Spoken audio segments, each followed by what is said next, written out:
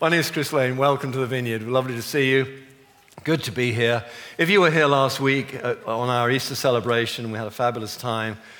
God is so good. He just breathes life into us. He never gets tired of visiting us and meeting with us and inspiring us and helping us.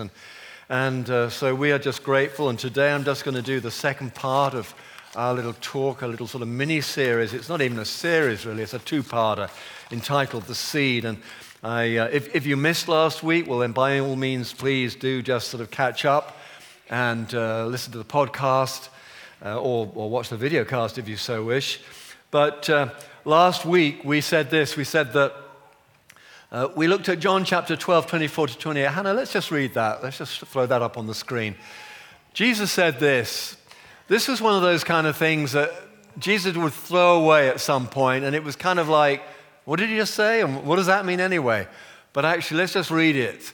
Very truly, I tell you, unless a kernel of wheat falls to the ground and dies, it remains only a single seed. But if it dies, it produces many seeds. We're going to stop there. Don't bother to put the next part up, Hannah. Thank you.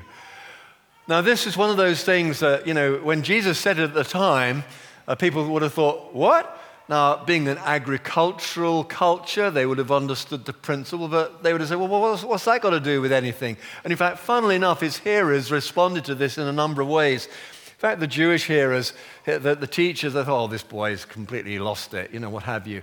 But of course, what Jesus was alluding to and foretelling was the fact that he was going to die upon the cross for the sins of the world, and he was actually going to rise again from the dead. And as a result of that death and resurrection, the worldwide church of which we are a part would be born.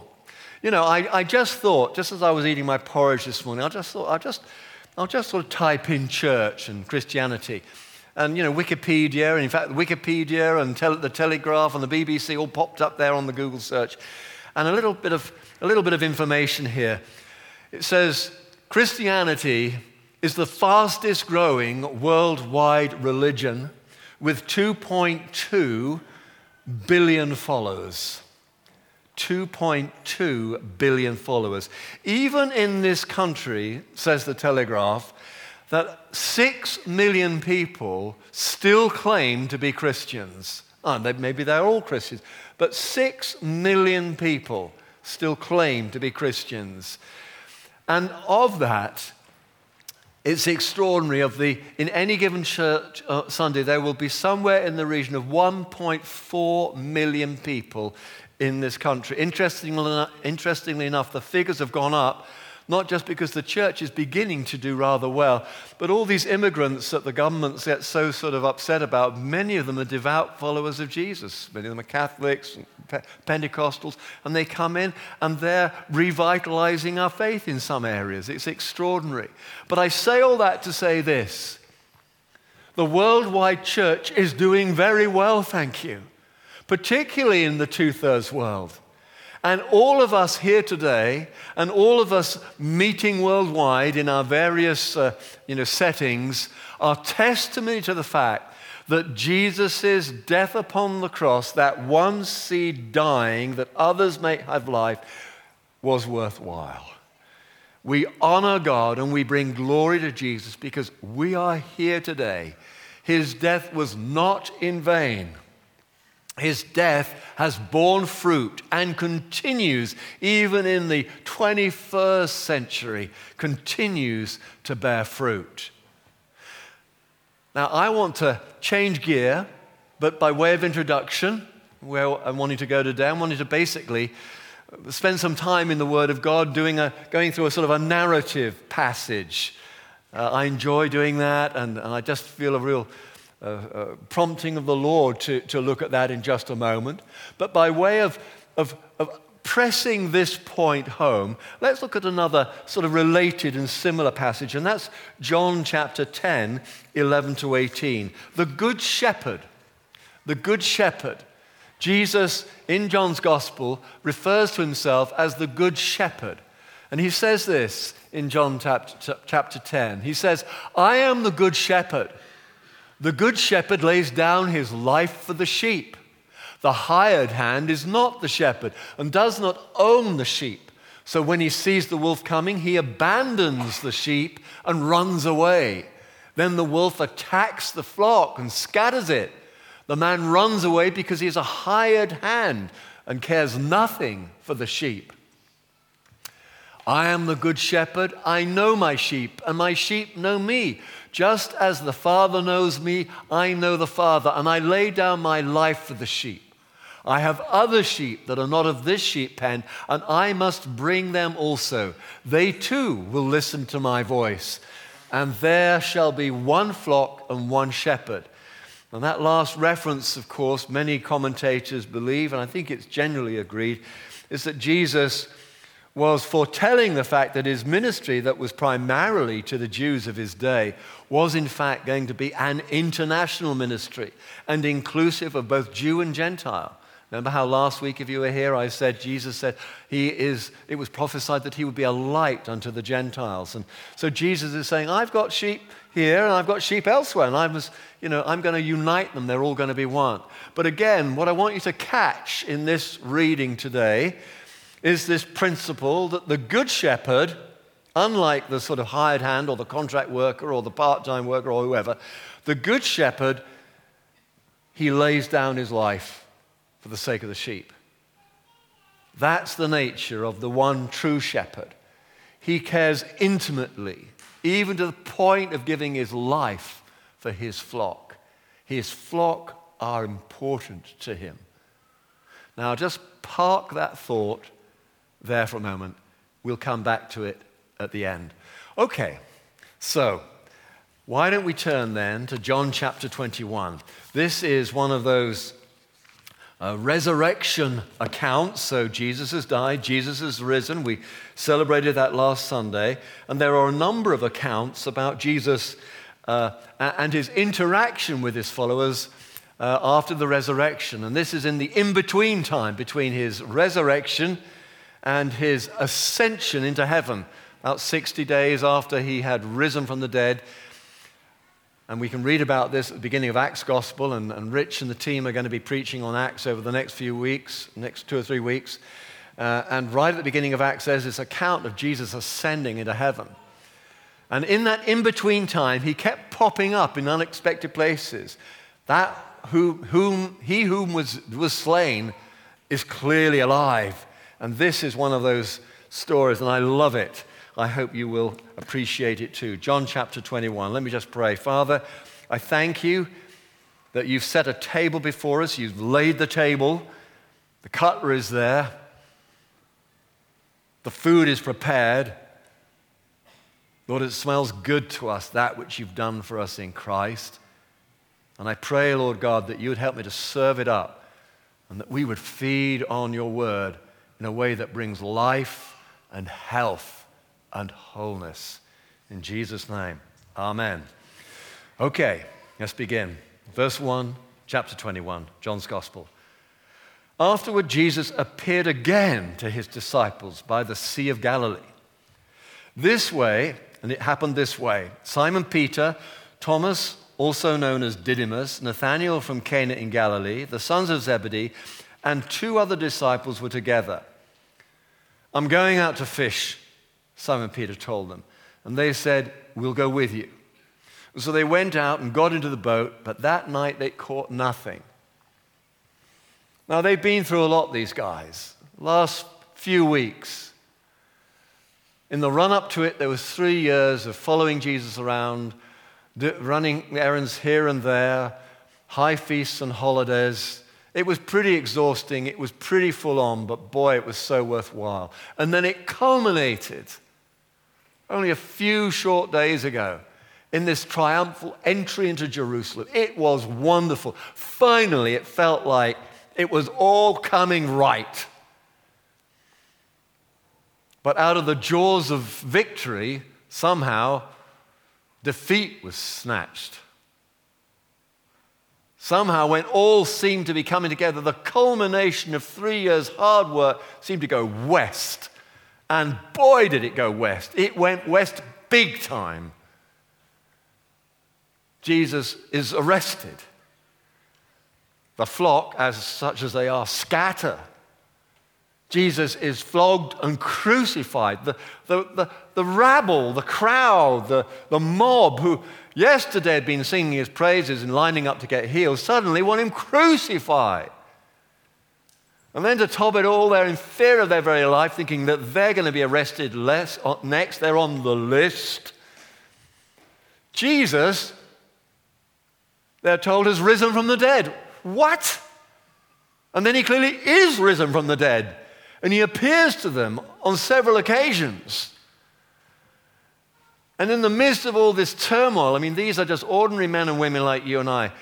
Boy, it's almost more than flesh and blood can stand. Hopes dashed. Rises again. Consternation. What does it all mean? What do we do with this? And so on and so forth. An emotional roller coaster. And there comes a point where dear old Peter, the action man, just can't stand it anymore. He says one morning, it's no good. I'm going to go fishing. Why fishing? I mean, well, fishing was what he knew. Fishing was what he could do with his eyes closed.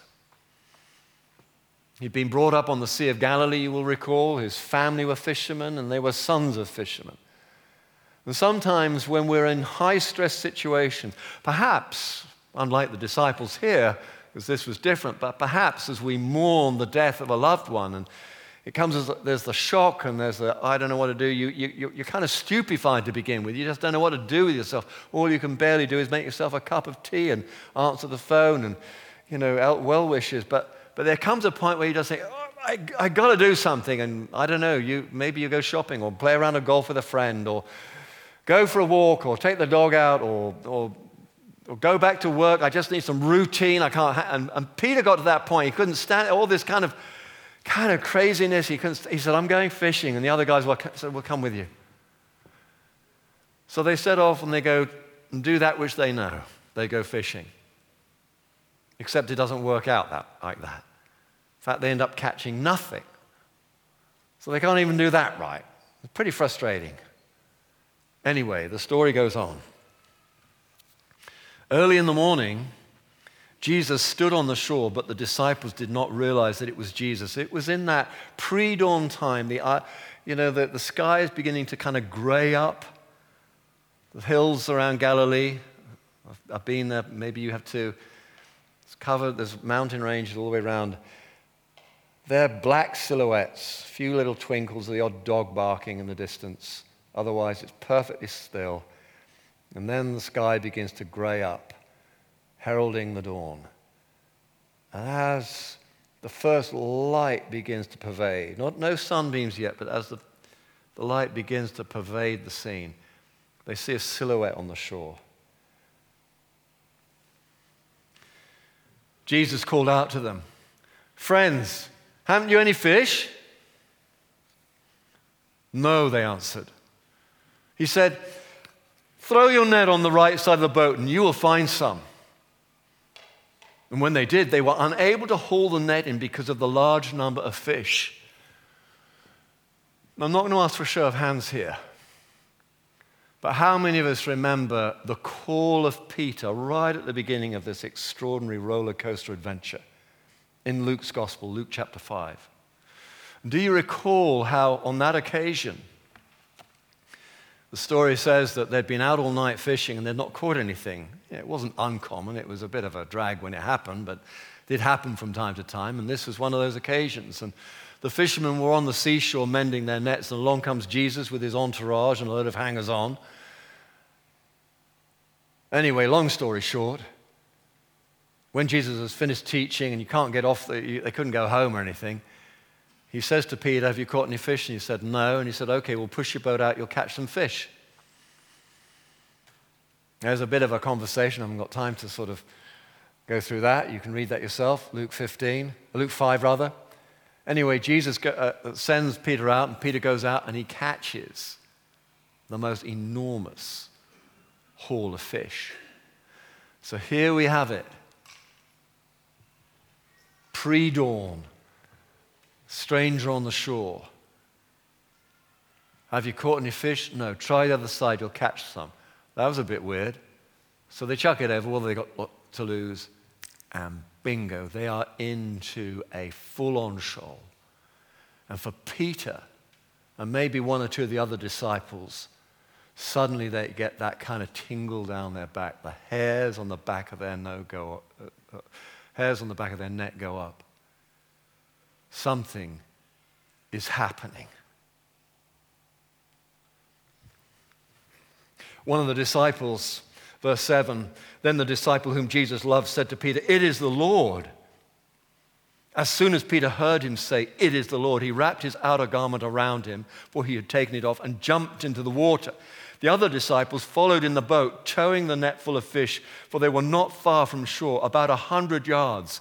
And when they landed, they saw a fire of burning coals with the fish on it and some bread. And Jesus said to them, "Bring some of the fish you have just caught." So Simon Peter climbed back into the boat and dragged the net ashore, and it was full of large fish, 153. But even with so many, the net was not torn. Jesus said to them, "Come and have breakfast." Come and have breakfast. Now forgive me if I extrapolate a little here. There was a rhythm to life on the road with Jesus. There was a rhythm to it. Typically, and we know this from the scriptures, Jesus would get up very, very, very early. And he would go and find a quiet, lonely place, and he would spend time with the Father before everybody else was up. The disciples would be often still asleep, and if they were on the road, they'd be huddled up around the campfire in some little camping place. But Jesus would be out there with the Father, seeking his face. And it was in those special times, pre-dawn, that Jesus would get his marching orders, if I can call them that. Jesus totally lived in the moment with the Father. It was a dynamic relationship. Flissy and I, bless her heart, I don't know where she is at the moment, but Flissy and I, there she is at the back, we've been married 43 years. Celebrated it just this last week. You can applaud, Thank you. I tell you, anyone who can put up with me for 43 years deserves a medal, But we have a dynamic relationship. We're not one of those couples that have got nothing to say to one another. Long silences. Occasionally when you're in a restaurant, you'll see a couple there and they've got nothing to say, and it's sad. Fliss and I are always interacting with one another. And it's one of the joys of our marriage, and marriage in particular, that there's always something new to know. Fliss is always surprising me. For example, and she's given me permission to share this, and it amuse me, it may not amuse you, but the other night she couldn't sleep, so she got up and made a double espresso. Now, how does that work? You women are a mystery to me. I'd be completely wired. I'd be bouncing off the ceiling if I took a double espresso. But she had a double espresso and then came back and went fast asleep. I don't know how that works. I am surprised. 43 years and my wife surprises me. My point being is that good relationships are based on familiarity, comfort, mutual support and respect. But there's something dynamic about them. And when Jesus went away to pray with the Father, he didn't just go through the Jewish prayer book, praying the Psalms like a good Jewish boy over and over and over and over by rote. It was a dynamic relationship. Jesus said, and this is one of the power points of Jesus' ministry, one of the great secrets that the church is rediscovering. Jesus said of his ministry, "I only do that which I see the Father doing. And I only say that which I hear the Father say." It was dynamic and in the moment. Yes, there was a broad plan, there was a big plan, there was the great mission of the cross, and that was always before Jesus. He knew what he was about, he knew where he was going, and he knew how it would end. He knew how it would end. But in the everyday cut and thrust of ministry in his life, it was a dynamic relationship. So Jesus would go out and seek the Father's face. And he would then come back, and if they were on the road, he would make breakfast. As I said, a little extrapolation. And as dawn was breaking and the sun was beginning to rise, as the guys began to shuffle around, of course they'd rise early, they were fishermen and artisans.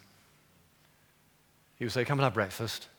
And at that point, he would give them their marching orders. That which he had just got from the Father, he would say to them. Luke 10, he says to them, okay, I want you to go off 2 by 2 into the villages ahead. I need you to cast out the demons. I need you to heal the sick. Da-da-da-da-da. You, what? And so on and so forth. So that conversation at breakfast, that rhythm, that routine of 3 years on the road with Jesus, there are echoes of that here. Jesus says, come and have breakfast. At the end of the day, they all sort of swapped stories and asked questions, and it was all, oh, why didn't that work, and who did this, and where did you see the way that, and all this kind of thing. But at the beginning of the day, it was Jesus, and more of Jesus. So, they have breakfast. Verse 15. When they had finished eating, Jesus said to Simon Peter, Simon, son of John, do you love me more than these? Now remember, Simon was going through a hard time. They were all going through a hard time. They were having a hard time dealing with the way they'd responded to Jesus' arrest. I mean, Jesus was all alone. It says in the scriptures that his friends would desert him. And if you will recall, some of you, how Peter had said to Jesus, I will never desert you. No, I will go with you. The others may leave and desert you, but I will go with you, and I will die with you. That's what he'd confidently asserted just 2 or 3 chapters previous to this. And Jesus said to him in that moment, die with me, Peter? Really? You? Die with me? Yeah, I will die with you. What do you mean, really? I will die with you. There's nowhere you'll go. We've left everything. Peter, before this night is over, you will deny me 3 times, and then the cock will crow.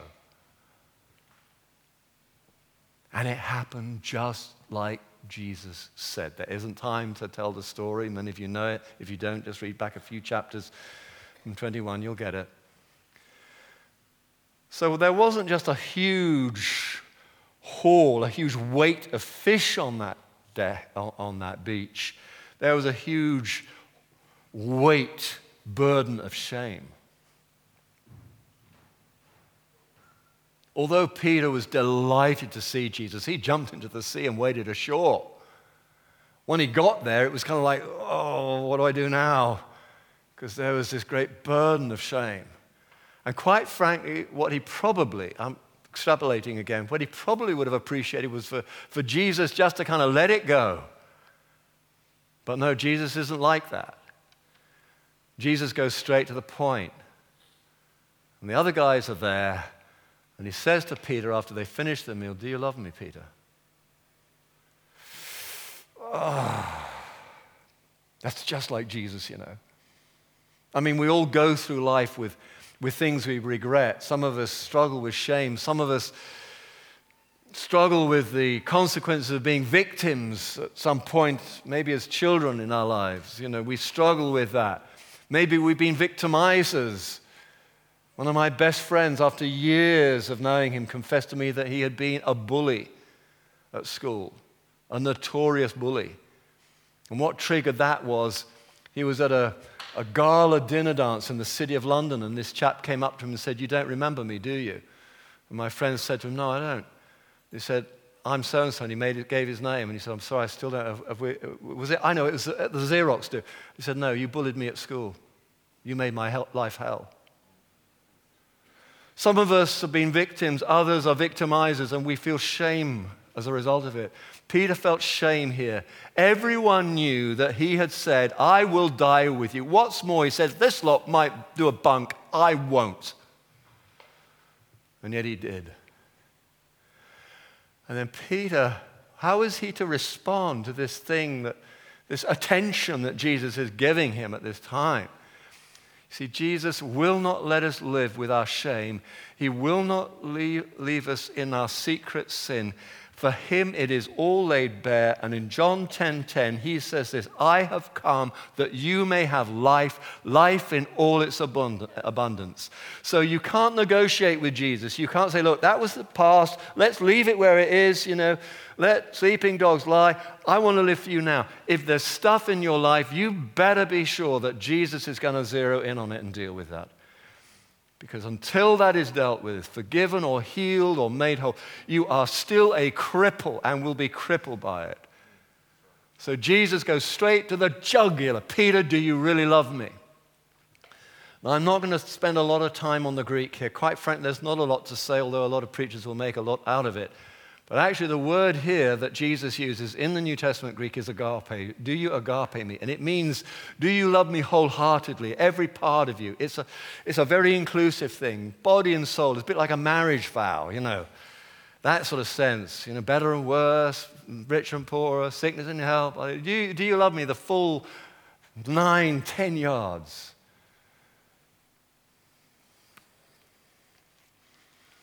And that causes Peter a bit of a problem because the evidence is that he doesn't love him. But he's talking to the Son of God, and what's more, the risen Son of God, still with the scars on his hand. He knows that Jesus knows all things. He cannot lie. And so Peter is struggling. He knows what he's done. And yet when asked so directly, do you really, really, really love me, Peter? He can't retort, well, it's obvious I don't, like some sort of bickering family row. When pinned by the question that the Son of God is asking, he has to say,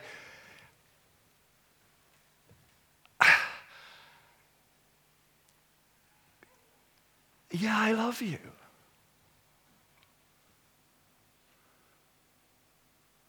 There seems to be a contradiction there, a paradox with what he does and what he says, but the truth is he does love him. Felicity and I have been married for 43 years. If you were to ask her, does Chris ever mess up? She'd say, no, he's the perfect husband. Not. Truth of the matter is that sometimes I do things that aren't very loving. In the moment, you might be forgiven for believing that I do not love my wife, and vice versa. And in fact, if you're honest in any relationship, there are those moments where because we know one another, in the heat of a moment, we can be inexplicably cruel. We mess up. And boy, do we mess up. And boy, did Peter mess up. But the truth of the matter is, I do love my wife.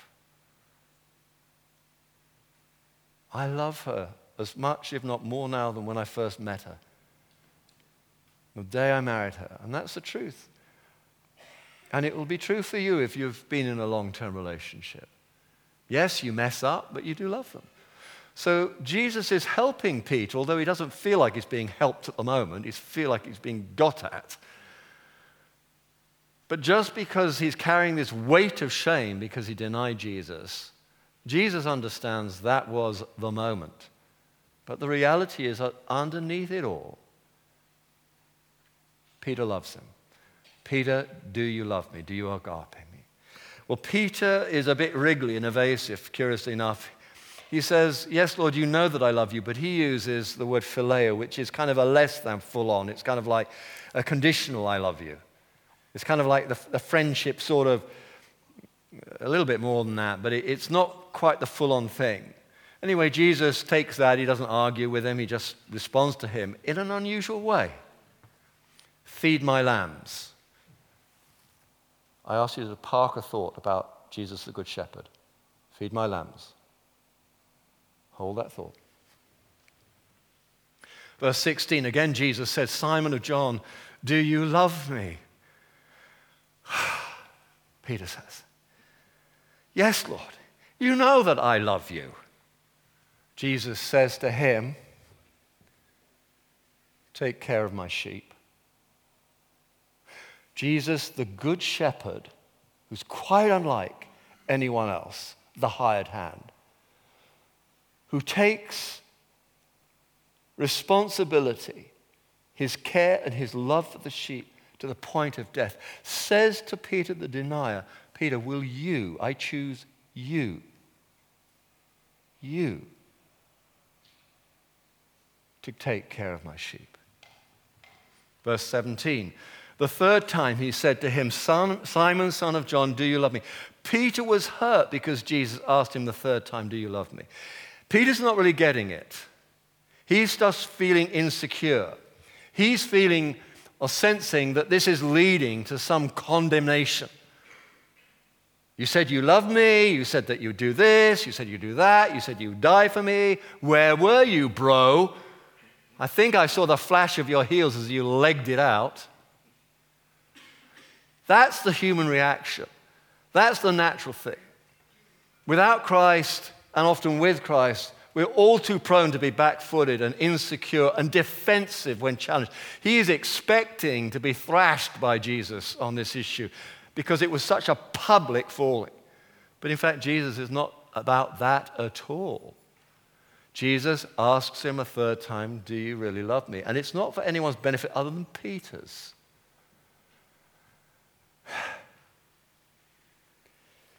Peter was hurt because Jesus asked him the third time, do you love me? And he said, Lord, you know all things. You know that I love you. I know it doesn't stack up, but I do love you. With that, Jesus, the Good Shepherd, says to him, Peter, watch my lips. Think on, son. Feed my sheep. Got it?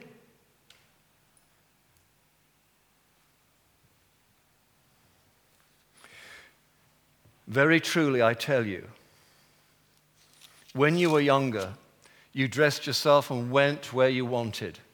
You did what you liked. You set the agenda. You pursued what you wanted to pursue. You lived life, you thought you were doing a good job. You just lived your life. But now, from this day on, your life is not your own. When you're old, you'll stretch out your hands and someone else will dress you, and where you do not want to go, you will go. Jesus said this to indicate the kind of death by which Peter would glorify God. The truth was that these 20-somethings, and that's all they were, we forget that. We kind of think that they're bearded apostles in some stained glass. These were just young guys. All of them were just young guys. And boy, they messed up. But the truth is that Peter was destined to be a martyr. That Peter would die for Jesus.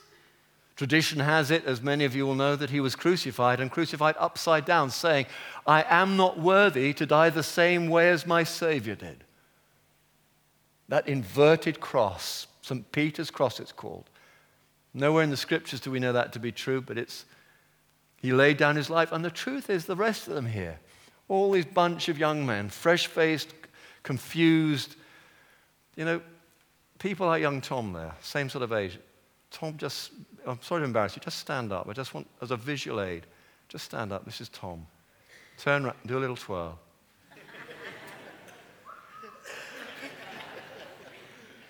Tom is a very gifted sportsman. He's a Christian in sport. We must pray for him. He's playing professionally and semi-professionally, and we're wanting great things for him. Bless you, Tom. You can sit down. These are the kind of guys we're talking about. Not mature, heroic figures like me. We're talking about guys like that. Tom. And they behave like young men sometimes, arguing on the street. Jesus says to James and John, will you please shut up? What are you talking about anyway? Peter says, I'm going to die with you. Oh, yeah. You better believe it, bro. You and me together, band of brothers, yeah. Doesn't happen. But Jesus knew his man, knew his women. He knew their hearts. And Peter ultimately, after a lifetime of dying to self, being led by the agenda of God, died on the cross, an inverted cross, and every single one of these other young men did the same. There is not one of those early disciples except Judas who did not die a martyr's death. Even doubting Thomas. Some of you know this already. He, unlike the others, went east, founded the church in India, one of the earliest Christian churches, and was martyred there. They all became heroes of the faith in the end, but not at this point. But Jesus knew his men, knew, and he would not have them burdened by shame and guilt and sin. And he prophesied and prayed over them. And he dealt with their sin and their stuff, And finally, Jesus says this to them.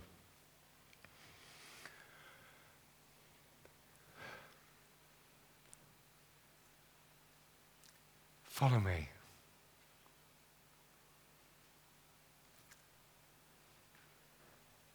I trust you.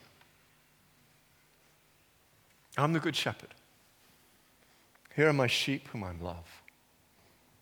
I'm going back to my Father. Take care of my sheep. And follow me.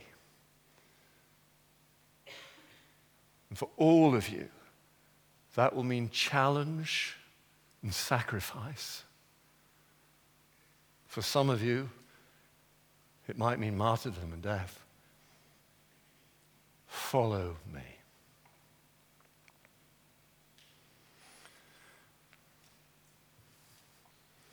And as the band comes back up and we wind this up, I felt the Lord wanted to say, maybe speaking to those of us who've been in the faith for a while, maybe you've run out of steam, maybe you have ground to a halt, maybe you are struggling with that sense of failure that ultimately seems to have crippled you.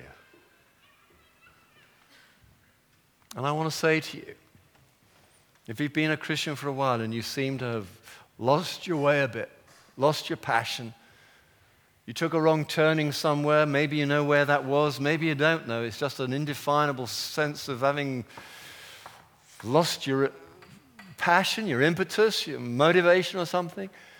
God wants to say to you, as he said to Peter, do you love me?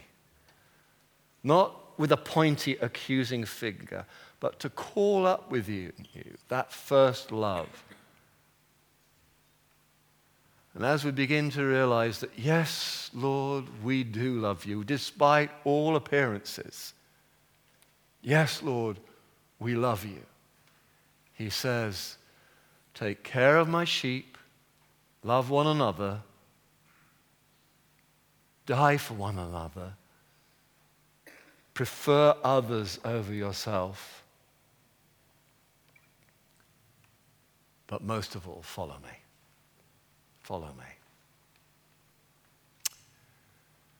Wow. Let's stand and pray.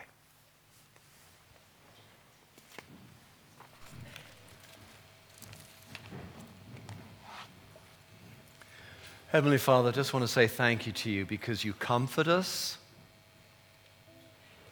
and you challenge us and you draw us on. And sometimes, Lord, you press on in when we don't want you to press on in. Sometimes, Lord God, we're almost embarrassed by your attention. We say there must be somebody more needy than us, Lord God. And yet, Lord, you zero in and you deal with our stuff. And then, Lord God, you say to our amazement, I call you. Feed my sheep. Follow me. And that's a word to every single man, woman, and child here today. Jesus, the risen Christ, says, follow me. And everyone said,